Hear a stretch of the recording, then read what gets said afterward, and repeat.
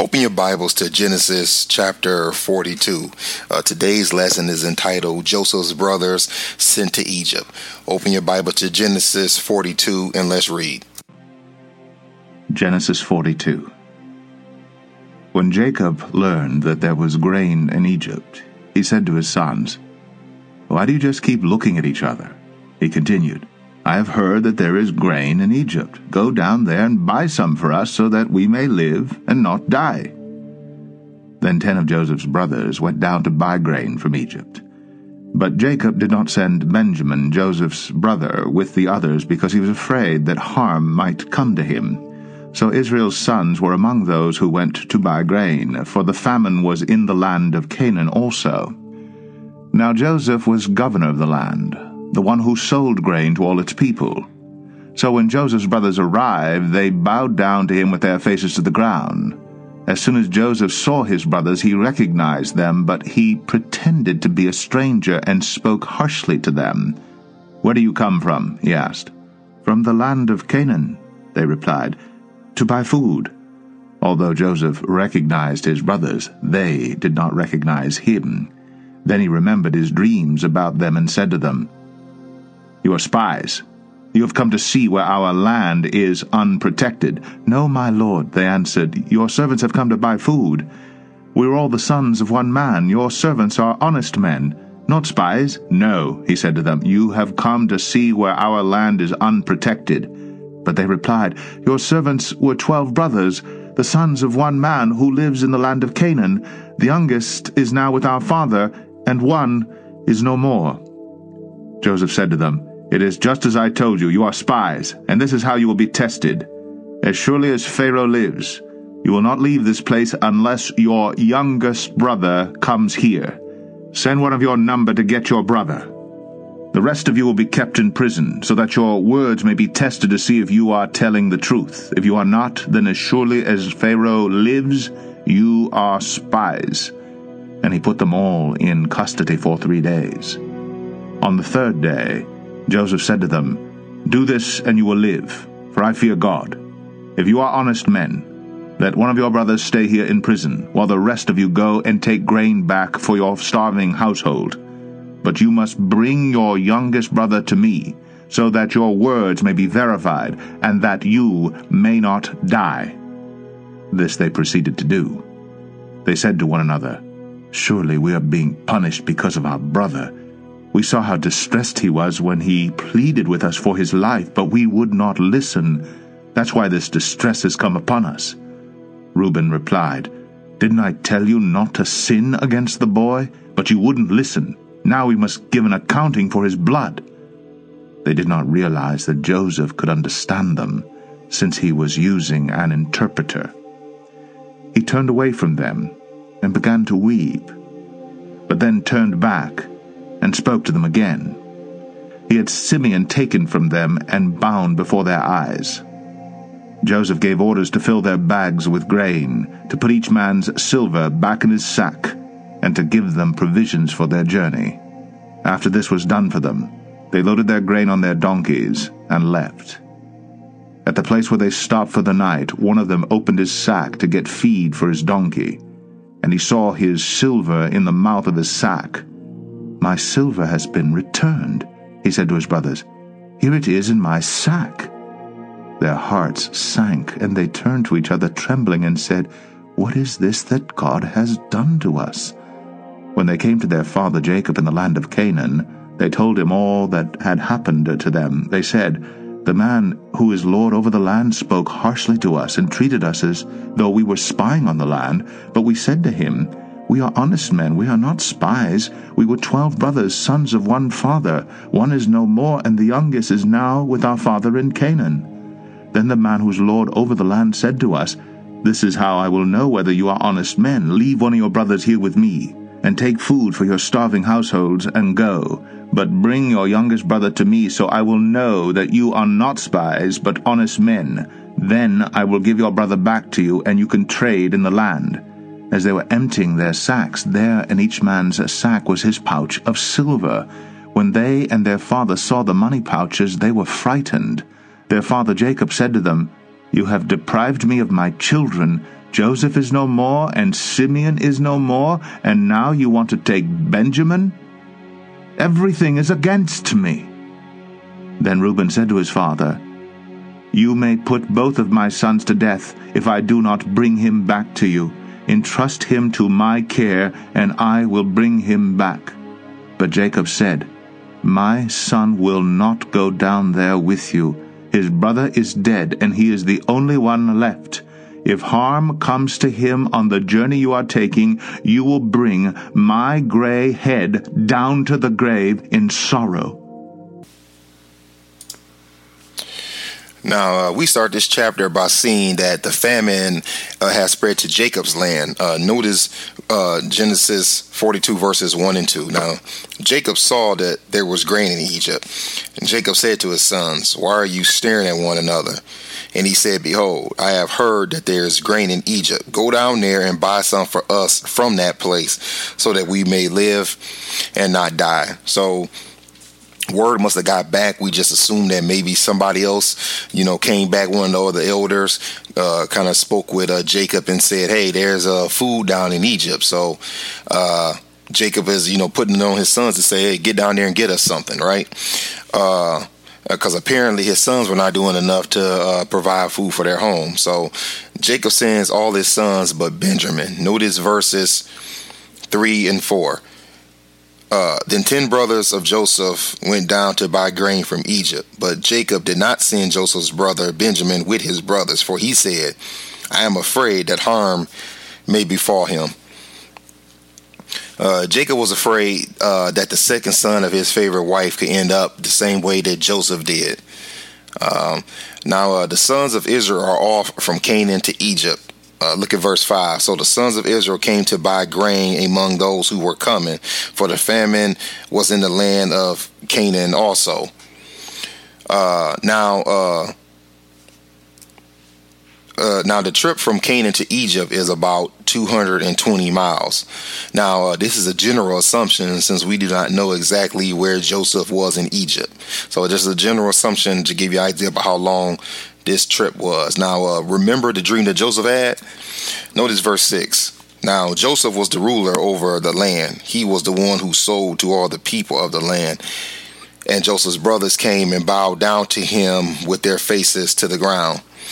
Remember, like I said, remember the dream Joseph had a while back. Now, Joseph knew his brothers, although they did not know him. Notice verses 7 and 8. When Joseph saw his brothers, he recognized them, but he disguised himself to them and spoke to them harshly. And he said to them, "Where have you come from?" And they said, "From the land of Canaan to buy food." But Joseph had recognized his brothers, although they did not recognize him. Okay, why did they not know Joseph? Well, we have to remember, it has been 20 to 21 years since they have last seen Joseph. So according to my calculation, Joseph is 37, 38 years old now. Remember, he was a young man, about 17, when they sold him to the Ishmaelites. Okay, not to mention, they thought that he was dead. Now, also, Joseph is more likely to be dressed like an Egyptian and speaking in their dialect. Now, Joseph accused the 10 of being spies. Verse 9 says, "And Joseph remembered the dreams which he had about them and said to them, 'You are spies. You have come to look at the undefended parts of our land.'" The brothers plead that they are not spies. Notice verses 10 and 11. "Then they said to him, 'No, my lord, but your servants have come to buy food. We are all the sons of one man. We are honest men. Your servants are not spies.'" Then the brothers have more back and forth. Look at verses 12 through 14. "Yet he said to them, 'No, but you have come to look at the undefended parts of our land.' But they said, 'Your servants are 12 brothers in all, the sons of one man in the land of Canaan. And behold, the youngest is with our father today, and one is no more.' And Joseph said to them, 'It is as I said to you, you are spies.'" Now, it is clear that Joseph, to me, is quite angry with his brothers for their treatment of him. Joseph gives them a test to prove their innocence in verses 15 through 17. "By this you will be tested.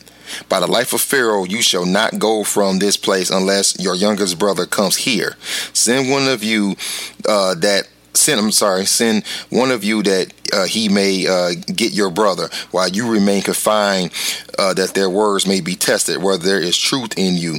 But if not, by the life of Pharaoh, surely you are a spy. So he put them all together in prison for 3 days. Okay, it's time for the brothers to take the test that was given by Joseph. Notice verses 18 through 23. Now Joseph said to them on the third day, do this and live, for I fear God.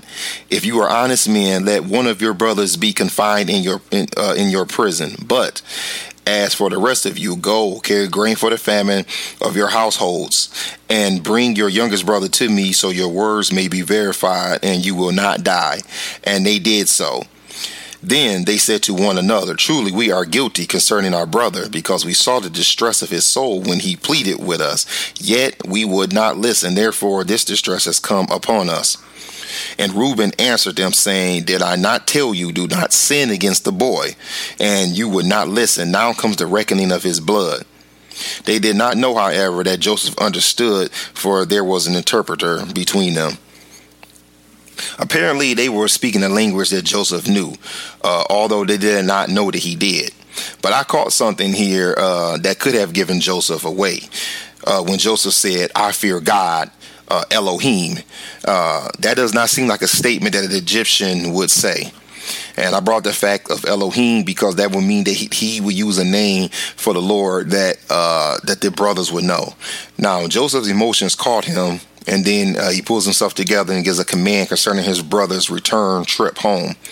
Verses 24 through 26 read, and he turned away from them and wept. But when he returned to them and spoke to them, he took Simeon from them and bound him before their eyes. Then Joseph gave orders to fill their bags with grain and to restore every man's money in his sack and to give them provisions for the journey. And thus it was done for them. So they loaded their donkeys with their grain and departed from there. Now, the brothers have a dilemma. Notice verses 27 through 28. And as one of them opened his sack to give his donkey fodder at the lodging place, he saw his money, and behold, it was in the mouth of his sack. Then he said to his brothers, my money has been returned, and behold, it is even in my sack. And their hearts sank, and they turned trembling to one another, saying, what is this that God has done to us? Now, they knew they paid for the grain, yet here it is in the sack. Now, they are beginning to believe that God is giving them what they deserve for how they treated Joseph. Now, the 9 returned home and explained to Jacob all that happened in Egypt. Notice verses 29 through 35. When they came to their father Jacob in the land of Canaan, they told him all that happened to them, saying, the man, the Lord of the land, spoke harshly with us and took us for spies of the country. But we said to him, we are honest men. We are not spies. We are 12 brothers, son of our father. One is no more, and the youngest is with our father today in the land of Canaan. And the man, the Lord of the land, said to us, by this I shall know that you are honest men. Leave one of your brothers with me and take grain for the famine of your households and go. But bring your youngest brother to me, that I may know that you are not spies, but honest men. I will give your brother to you, and you may trade in the land. Now it came about, as they were emptying their sacks, that behold, every man's bundle of money was in his sack. And when they and their father saw their bundles of money, they were dismayed. Okay, now Jacob feels he is about to lose another son, as Simeon is a prisoner.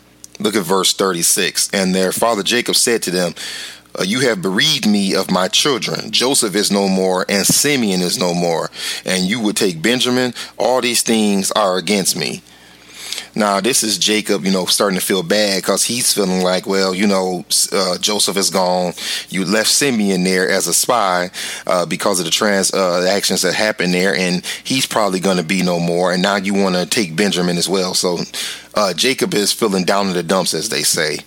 Now, Reuben makes a very bold proposal to his father concerning Benjamin. Notice verse 37. Then Reuben spoke to his father, saying, "You may put my 2 sons to death if I do not bring him back to you. Put him in my care, and I will return him to you." Now, I have always wondered if Reuben's sons were within earshot of this conversation and how they felt about their father offering them up to die. So that is a very bold, claim, for Reuben to offer his 2 sons up to death, in order for Benjamin to return safely. Now, Israel is still not okay with Benjamin going to Egypt. We close out with verse 38. But Jacob said, "My son shall not go down with you, for his brother is dead, and he alone is left. If harm shall befall him on the journey you are taking, then you will bring my gray hair down to Sheol in sorrow."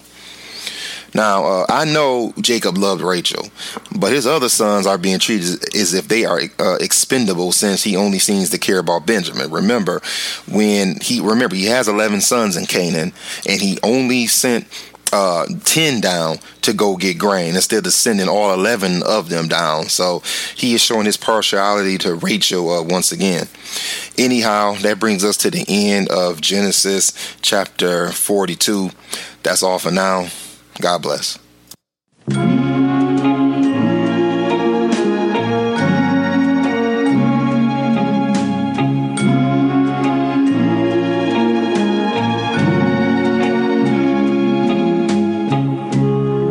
People get ready as a train